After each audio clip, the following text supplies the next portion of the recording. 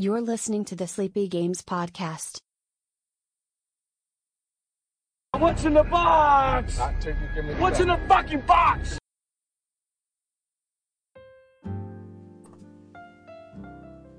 Hey, and hello. Welcome back to the Sleepy Games Podcast. We are your hosts, James Games and Sleepy John. What's going on, Sleepy John? Hey, buddy. You excited for another episode? Oh, I'm always excited for our episodes. Highlight of my week. as is mine. And we're continuing the trend of with director-oriented episodes. As we finished up with Martin Scorsese last week, we were moving on to David Fincher this week, as he has a new movie that just came out called The Killer, starring Michael Fassbender. And so I assume we'll probably just go right into talking about The Killer, and then from there we'll discuss other favorite David Fincher movies. Sounds good. James, how about you start us off with what you thought of The Killer? Okay, yeah, of course. So The Killer. So right away going into it feels very much like a David Fincher movie. The way he shoots it, it's always like dark, grimy. Like you feel like he's in his own universe, like the way he films his films. But I will say in the beginning of the film, it's a little slow as far as like getting into that first quote unquote kill. And, he got a lot of internal monologuing he has. It felt a little bit like American Psycho in the beginning. Just the way, like he's just, his like repetition, everything, his code and everything, which is good because, you want to learn about this guy, but then you kind of relate to him and then you don't relate to him because, he doesn't really have much emotion at all. Right. And, So once the first kill happens, or I guess the first kill goes wrong, that's when the movie kind of kicks into gear for me, because then you learn, because you kind of think he's gonna be like on the run the whole movie, but really the whole movie it's him going after everybody. I thought it was gonna be the other way around, but really it's right. Him going after everyone that he expects is gonna fuck over who he loves. Yeah, because you find out when he goes to his little private getaway in Dominican Republic that they went to his hideout and kind of almost killed his girlfriend, and then from there you're just like, okay, everyone that he knows or that he's worked with or he knows is like they're about to get their shit rocked. So, but as far as the film as a whole, that was just a basis of how the whole story goes. But Michael Fassbender, he is great in this. Like he has that stare of his where it's just like so menacing and like, you can just tell you don't want to fuck with this guy. Because especially the scene I think about is the one where he's with Tilda Swinton at the dinner scene. Where is it Tilda Swinton? Oh, Tilda Swinton. Tilda? What did I say? Did I say Tilda? Did I say Tilda? I think it's Tita. Sorry, Tilda. It's Tilda. Yeah. I love that scene because most of that scene is just Michael Fassbender just staring like like into her eyes, and she's kind of just she knows that she's ultimately going to be killed, but like I just loved how she acted in that scene because. She knew her fate, but she still wanted to like, get her last drink in and still enjoy herself. Talk about how she did certain things in life, certain regrets and everything. Right. And having two like A-class actors in a scene like that, it's so simple, but it was just so effective. Like the way it was shot and the way they performed it. I'm sure you knew what was going to happen, but that was just really cool to see. So I will say overall, I'll give this film like a decent thumb. I'll give it like a 7.5, 8, I guess, because it was a little slow in parts. It is a very simple story, and it kind of ended just like the ending was kind of like okay, it kind of just like wrapped itself real quick and the end, Right. But yeah, so is it like in the realm of like, one of David Fincher's like classics, like a must watch recommend, or what are you feeling? I would say it's like mid-tier Fincher. Mid-tier? Yeah. So and I'll kind of go into that with another film we talked about after this, but I want to hear more about what you think, and then I want to go into a scene specifically after you talk about it. Okay. Well, I can't lie to you, James. You gave me two homework things for this week. Yeah. I did watch one. I didn't get around to watching The Killer. You didn't watch The Killer? I was out of town this weekend, man. Like, I did not have any time, because I would have watched it before, but it just came out on Friday there. Yeah. And that's when I was heading out. So I did watch, The Social Network on Thursday there. Okay. It was just the other one, and I would have done a back-to-back, I think even maybe that day, but it wasn't on, right? So. Yeah. Okay, yeah. I'm glad you watched that one because I feel like I was talking a lot about The Killer anyway, so it kind of like makes up for you not watching it. I kind of figured. I mean. Yeah. So there was one scene I want to talk about that was like probably my favorite scene in The Killer. Perfect. Lay it on me. It's when he goes to Florida, and it was one of the guys that I believe beat up his girlfriend, and her ending up in the hospital, right? And so he like the way he sets these scenes up, because a lot of it's still his internal monologuing and everything, and so where his mind is, and the way he breaks into the house, because it's this huge yard. There's a pit bull. I think it's a pit bull. Like, the dog. It's a very vicious dog. So he packs like a treat with a bunch of sleeping pills, feeds it to the dog. You think the dog's knocked out. And then he goes into the house where there's really, I think this film is broken into chapters. I think it was like 6 chapters in total, and each scene set up saying, okay, this is this chapter, and like he literally moves to a new location each chapter. 6 acts essentially. Yes, exactly. In a movie, that's a lot. Yeah, huh. but this movie is under 2 hours. It's probably one of David Fincher's shorter films, to be honest. I mean, good for him. Yeah, I know. Yeah. Yeah, he squeezed all of this very well. Way to go against the grain with all of that. I like it. Yeah, especially going from a film that was 3.5 hours because if you feel like, especially directors who have established themselves, like it seems like films keep getting longer and longer. Like with Martin Scorsese, right? With Christopher Nolan, with Oppenheimer. Yeah. Where those movies are 3 hours plus. Where Fincher's like, you know what? I've done a lot of films like over 2.5 hours and everything. Cause I think I think a lot of his more recent films were longer. I think like Gone Girl was pretty long. Girl with the Dragon Tattoo is pretty long. But for this one, like, it was much more concise. And like, I guess it helps because it's a simple story. So you kind of get into it right away. It's more of just understanding the morals and dilemmas that's going through the main character. Yeah. But the scene where he fights this so-called brute, where it's this big kind of roided out guy. It is a brilliantly shot fight scene.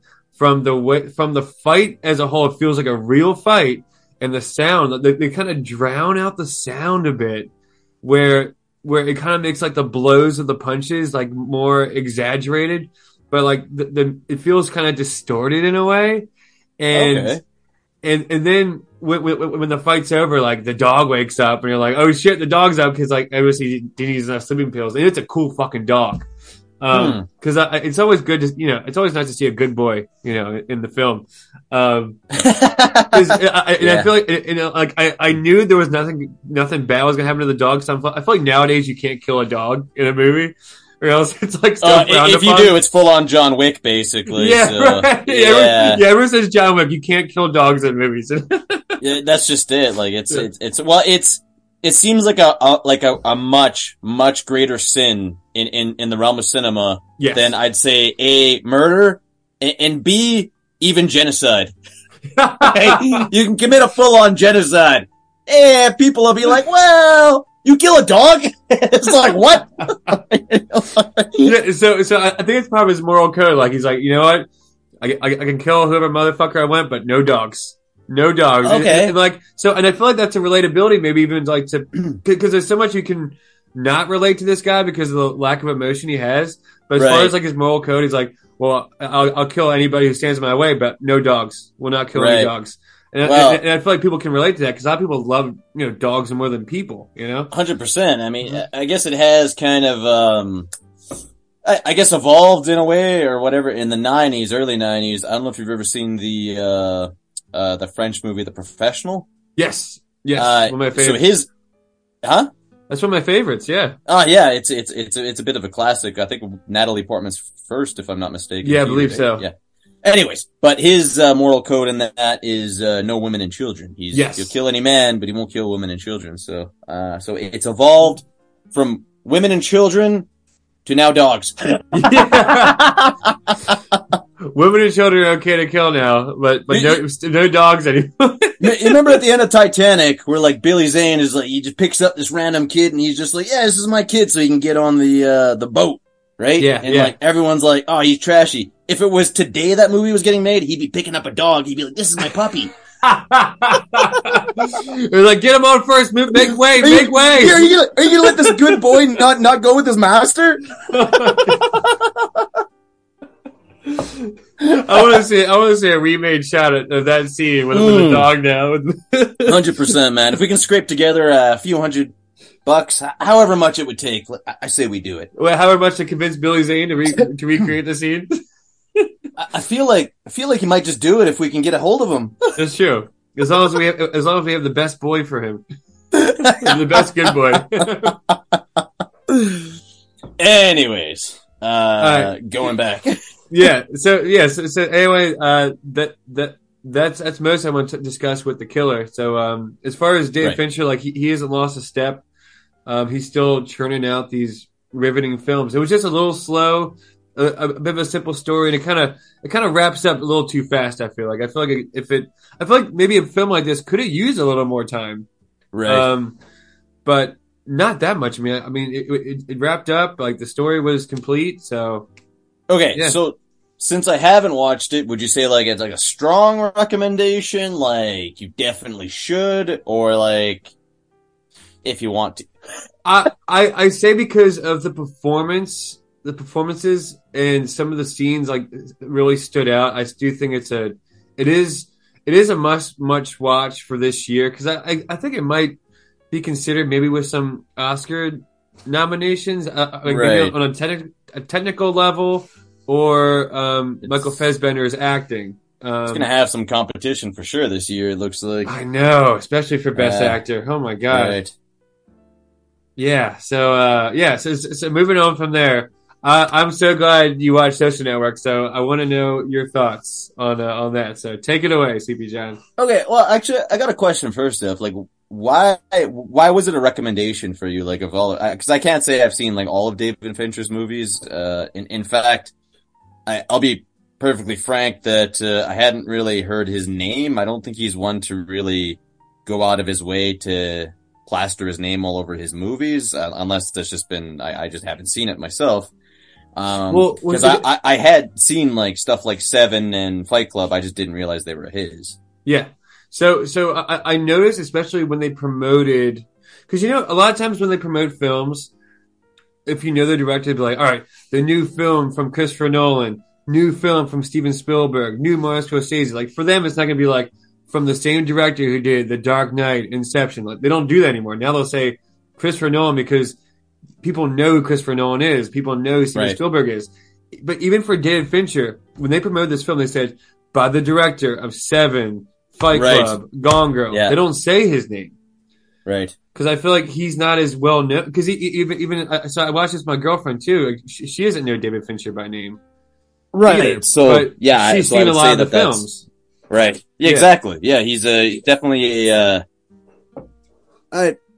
maybe a little bit more humble, I guess. Maybe he doesn't want to be front and center of what it is he's doing. So, so anyways, back to my question. Why that one of all the ones that you could have recommended? I think for this one, this is the most.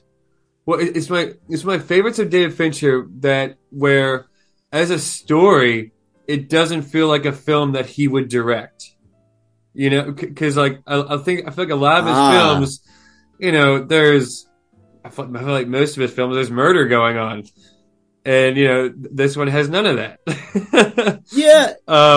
Okay. It's more of a very, I'll say more of a fast paced kind of, almost court drama at times with this one, whereas it's more of the dialogue and the story than anything else, than like nothing getting in the way of that. Like oh, there's murders over here or complications over there. It's all strictly just based off the story that's true.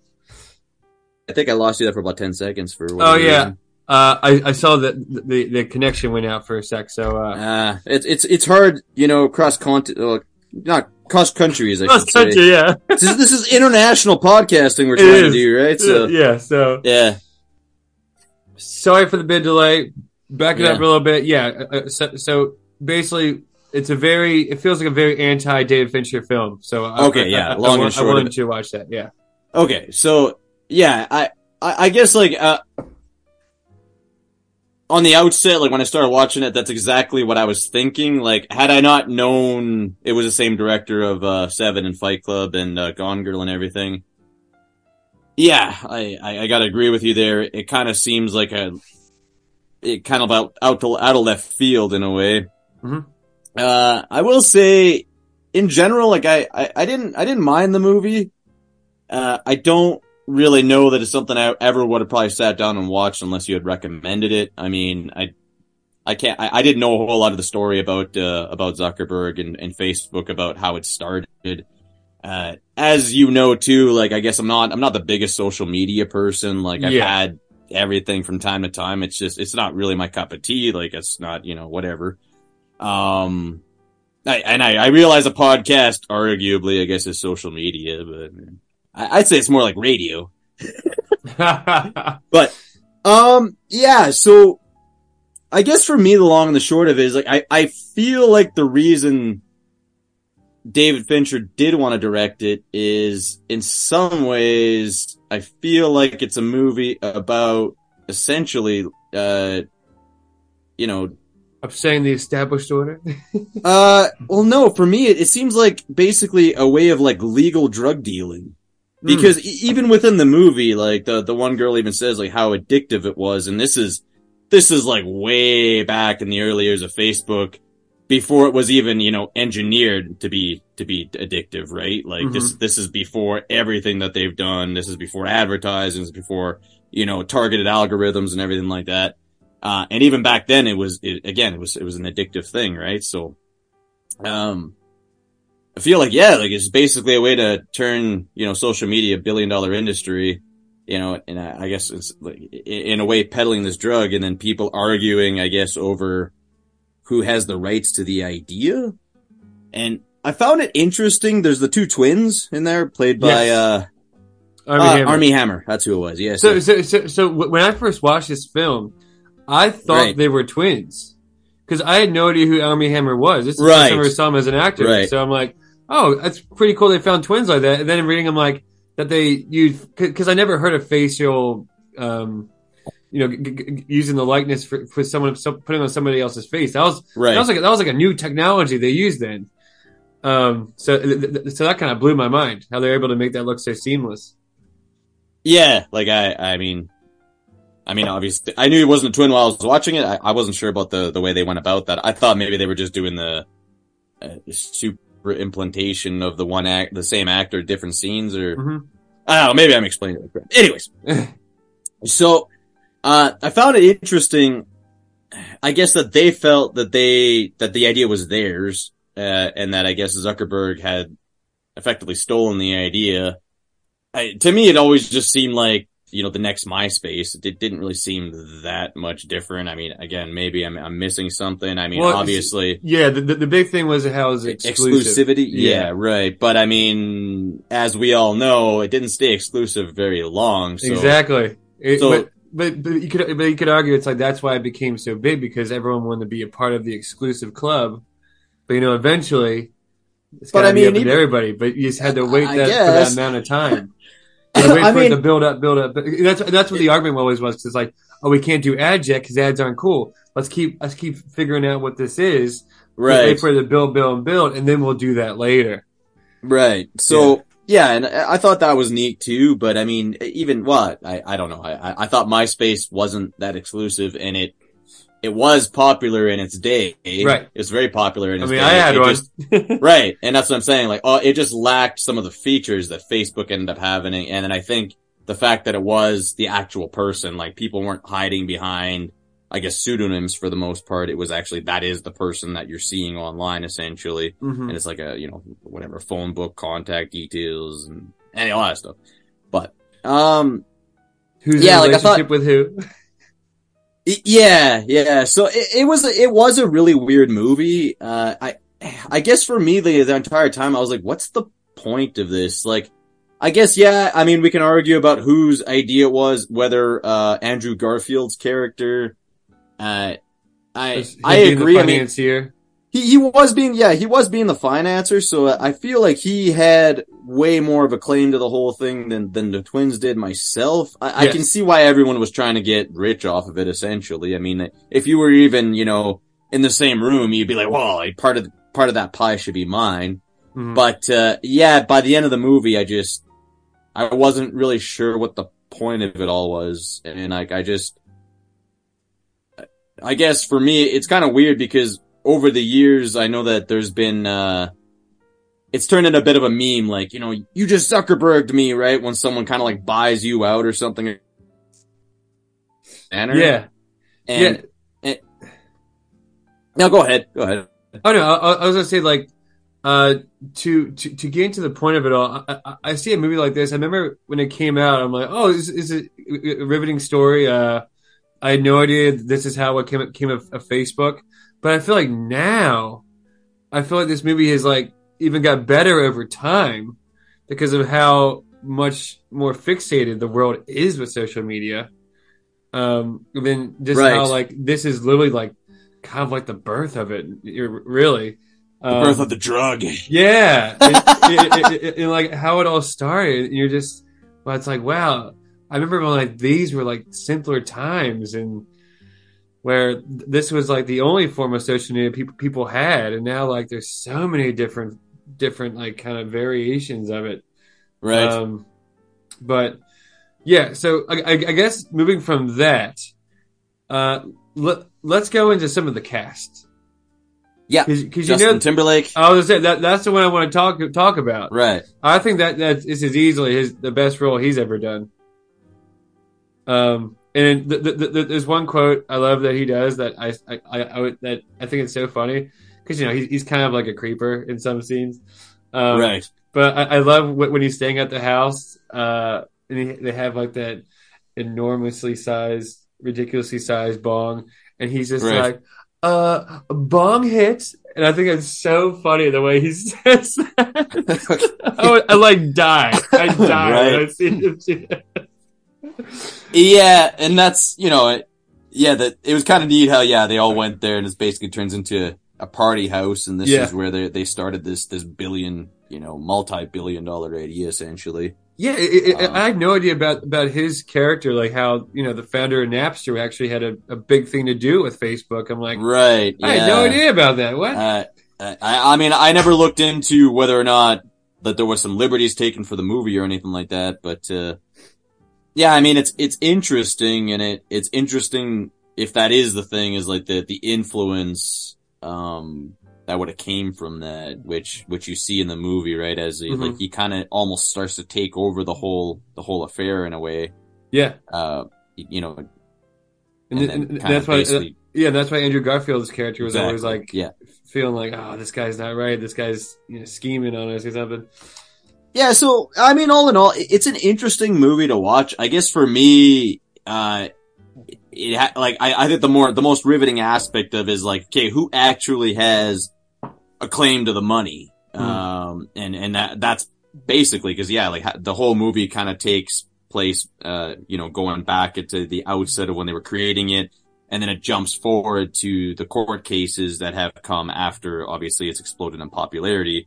And then everyone wants their piece of that $1 billion pie, essentially. But I think what was good about this film too, I love the way they structured it. I like how they kept going back and forth from the present time into like, oh, this is the future, like with him being sued by this person, he's being sued by this person, and the whole legal action of how that's all going. And then it would go into the next scene. I thought it was because as far as David Fincher goes, like he hasn't structured a film like that before. Well, I feel like if it wasn't structured that way, though, it wouldn't have been as interesting for sure. Like, it helped, and exactly, I agree. Yeah, and sometimes when that's necessary for a movie, like I guess for me as a watcher, I'm just like, hey, like, is there really a whole lot of substance here, or are you just depending on the fact that you need to kind of keep pulling me out at different timelines to kind of maintain my interest, I suppose, right? Well, it does help. It has the really snappy writing, like very fast paced, very like almost like you're not taking a breath. That's how fast they're speaking. You know? It's funny you mention that because again, if this hadn't been a recommendation, the opening scene with what's his nuts there? That dude, the main character. Mark plays Zuckerberg. Oh yeah, or Jesse Eisenberg, the actor. Jesse Eisenberg there. And again, does a phenomenal job. I'm not trying to, but like the pace and how much he's saying, I'm like, yes, holy crap! Like just that alone, I probably would have shut off the movie. Like it was a lot, and I was like, I'm not. And you know what? Again, it was a bunch of verbal diarrhea, and I don't really think he was saying a whole lot of things with substance. And when like his girlfriend gets up and like leaves, says we're breaking up, and I was like, yeah, and I'm tempted to turn off this movie. Well, I do. I love the line she says, like, speaking about the fast pace, where she's like dating you is like dating a Stairmaster. I think that's hilarious because I'm like, because it's like a chore just keeping up with what you're talking. Yeah, I think it's definitely a good analogy, metaphor, whatever you want to call it there. Yeah, and then so I was watching. I rewatched this a few weeks ago. My girlfriend never saw it before either. Okay, yeah, and we had the subtitles on. Even the subtitles were having trouble keeping up with how fast everybody was talking. I'll bet. Yeah, he was. There's definitely a lot going on, and I'm like, I don't think that's somebody I could sit down and have a conversation with. Yeah.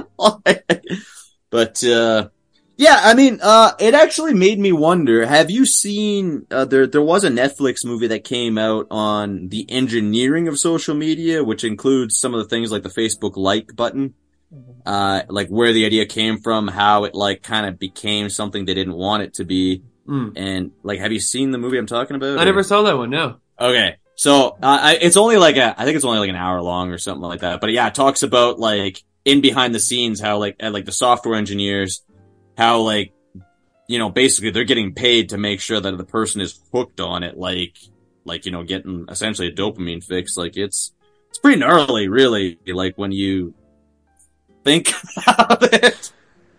Yeah, I can understand that because you know I do get some kind of right some kind of oral fixation of just seeing a like happen. Woo! Like, ooh. So, anyways, I mean, I'll find out which movie it was. I'll put it in the description because the name of it is definitely eluding me right now, and it might come up as a recommendation, I guess, later down the road or something like that. Because I thought it was a pretty interesting one. Anyways, probably enough about The Social Network. Were there any other David Fincher flicks you were kind of looking to discuss? Well, I do think we talked about Seven on a previous episode. But the one thing I will say, I introduced that film to my girlfriend as well. Like, I think we've watched the most, as far as films we watched together, the most we've watched together have been David Fincher films, which is kind of funny. Cause, you know, like I said, like, you know, I could say his name and she'd be like, who? You know? Did you watch Gone Girl together? Cause that's a totally one you should be watching with your sweetheart. That was actually one of the first films we watched together when we were, exclusive couple and everything. Right. Were you occasionally glancing over to see her reaction, being like, "Hey, like, do I need to end?"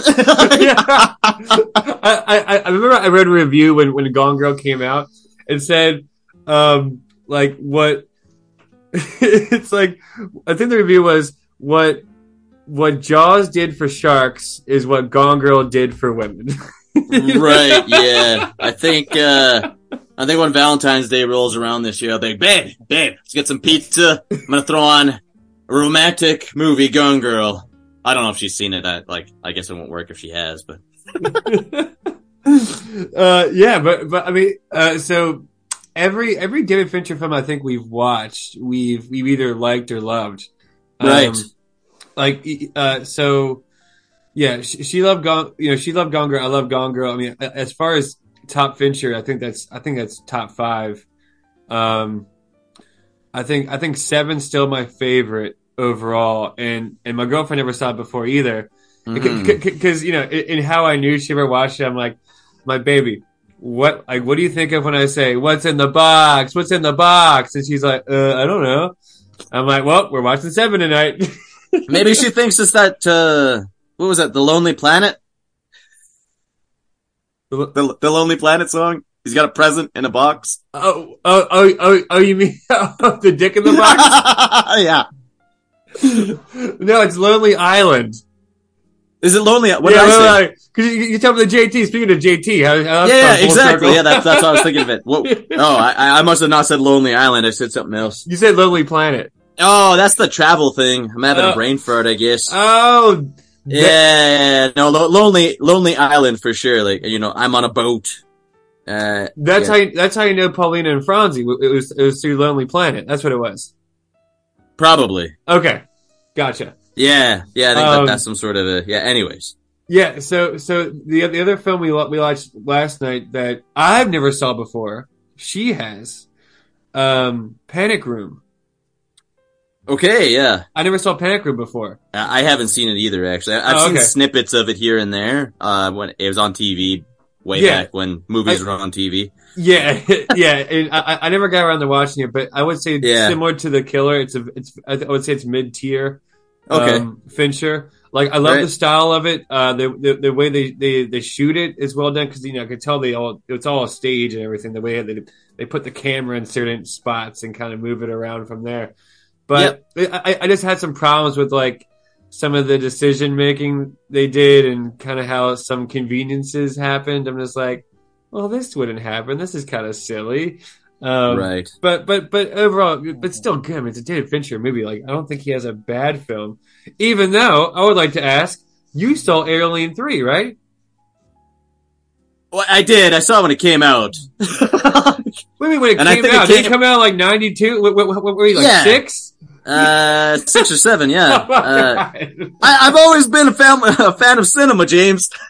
And I guess, no one really cared what I was watching, so. Yeah. Actually, I think, to be honest, I think my dad rented it, and I don't know if he rented it, he threw it in. It was like, if he decided to sit down, and he's like, I'm not responsible for the nightmares you get, that's on you. But, cause I'm pretty sure it was, I think he had rented it at the time. I do remember watching it. I do remember being terrified, but again, I mean, it's not hard to terrify 6 or 7 year olds. So no, I mean, I was terrified of those alien creatures when I was a kid too. I couldn't well, they're watch terrifying the movie. anyways. Yeah, that's a separate thing entirely. It's just I'm just saying for the third movie, I just remember it being again from my memory. I remember it being very similar in kind of plot, styling, everything like that to the second one. Or sorry, not the second one, the first one. And I think that's why it kind of got. Some people didn't really like it too much because I think they preferred the action component that the second one had turned the franchise into. Yeah, and then they kind of were trying to bring it back to the horror thriller type genre, I think, with the third one. Yeah. So, and I heard too, as far as David Fincher goes, there was a lot of studio interference. I can see that for sure. He didn't really put his mark on it. He didn't do that until his next film, which was 7. It's crazy how you go from Alien 3 to 7. Like how? Well, yeah. I mean, I he probably wasn't. Yeah, didn't have enough. I guess pull at that point because I don't think that he really had anything to his name that was his, you know what I mean? Right. Kind of like 7 is in Fight Club and stuff like that. Whereas as soon as you told me that he was the one that directed those movies, I was like, oh, okay, I get it, right? It was because, but it's crazy that I had no idea. I mean, it makes sense in a way. I'm not really one to usually kind of find out who the director was, but I mean, I'll probably start doing that a bit more now, especially if I'm watching some classic movies, and I'll be like, I'm curious now, right? Is a director I'm familiar with, so yeah. And then as far as, I guess I would say more underrated, or more like underappreciated films of his. Did you ever see Zodiac? I didn't. That's about like, is that about a serial killer or something like that? Or? Yeah, serial killer around like the San Francisco, the Bay Area in California. Yeah, I haven't seen that one. I kind of heard, again, like I had no idea that this was like, I had no idea David Fincher was responsible for all these movies. Maybe when it came out and I'd heard about it, I've been like, oh, I actually do like his stuff. I'll probably give this movie a watch. Yeah, I would probably recommend, I mean, if I were to look back, cause I know you aren't a social media guy. Like maybe I would have recommended that one over Social Network for you, right? I feel like you might appreciate that one a little more. And you do have some like amazing actors, I guess, for the time that were like, they were still big, but I feel like they're much bigger now because it stars Jake Gyllenhaal, Robert Downey Jr. right before he was Iron Man, right, and then Mark Ruffalo. Okay, before he was the Hulk. Before he was the Hulk. Yeah. Well, I guess all those actors are in the MCU now. Right. I mean, I'm kind of happy you gave me that recommendation because, it's kind of neat in this show that, like I said, it's something that I otherwise wouldn't have watched. Right. I don't think I ever would have watched it on my own. So, whereas Zodiac, something I might actually just, now that I know who David Fincher is, I might actually just, throw them in the watch list eventually and get around to them. So. Yes. Yeah, anyways. I feel like for a director like him, I feel like even though he's not well known by name, I do feel like whatever movie he comes out with, it's always a must watch. Right. Yeah. So I get that, and I would agree. He is an interesting director, a little bit more humble because he keeps it in the it keeps his name kind of not necessarily super attached to the work like some other directors are known to do. So. Yeah, because I think this was like his biggest film to come out. I mean, because he had one that came out was like more of an Oscar bait movie. This movie called Mank, but nobody really saw it. But this was like his first big movie since Gone Girl. And I remember even with Gone Girl, it was the same thing. Like it was the same director who did Seven and Fight Club and Social Network, whatever. So I gotta cut you off now. Like, what are we doing next week, James? Next week. All right, so we're taking a little hiatus from the director centric episode, right? And we will be moving into a live action series that was based on an anime, and we're kind of going to tail that episode around the theme, which is pirates. Okay. So we talk about the series One Piece, and then we're going into the Pirates movies as well. So stay tuned for next week on that. Looking forward to it. Yeah. So other than that, have a good week, Sleepy John. Cheers. Cheers.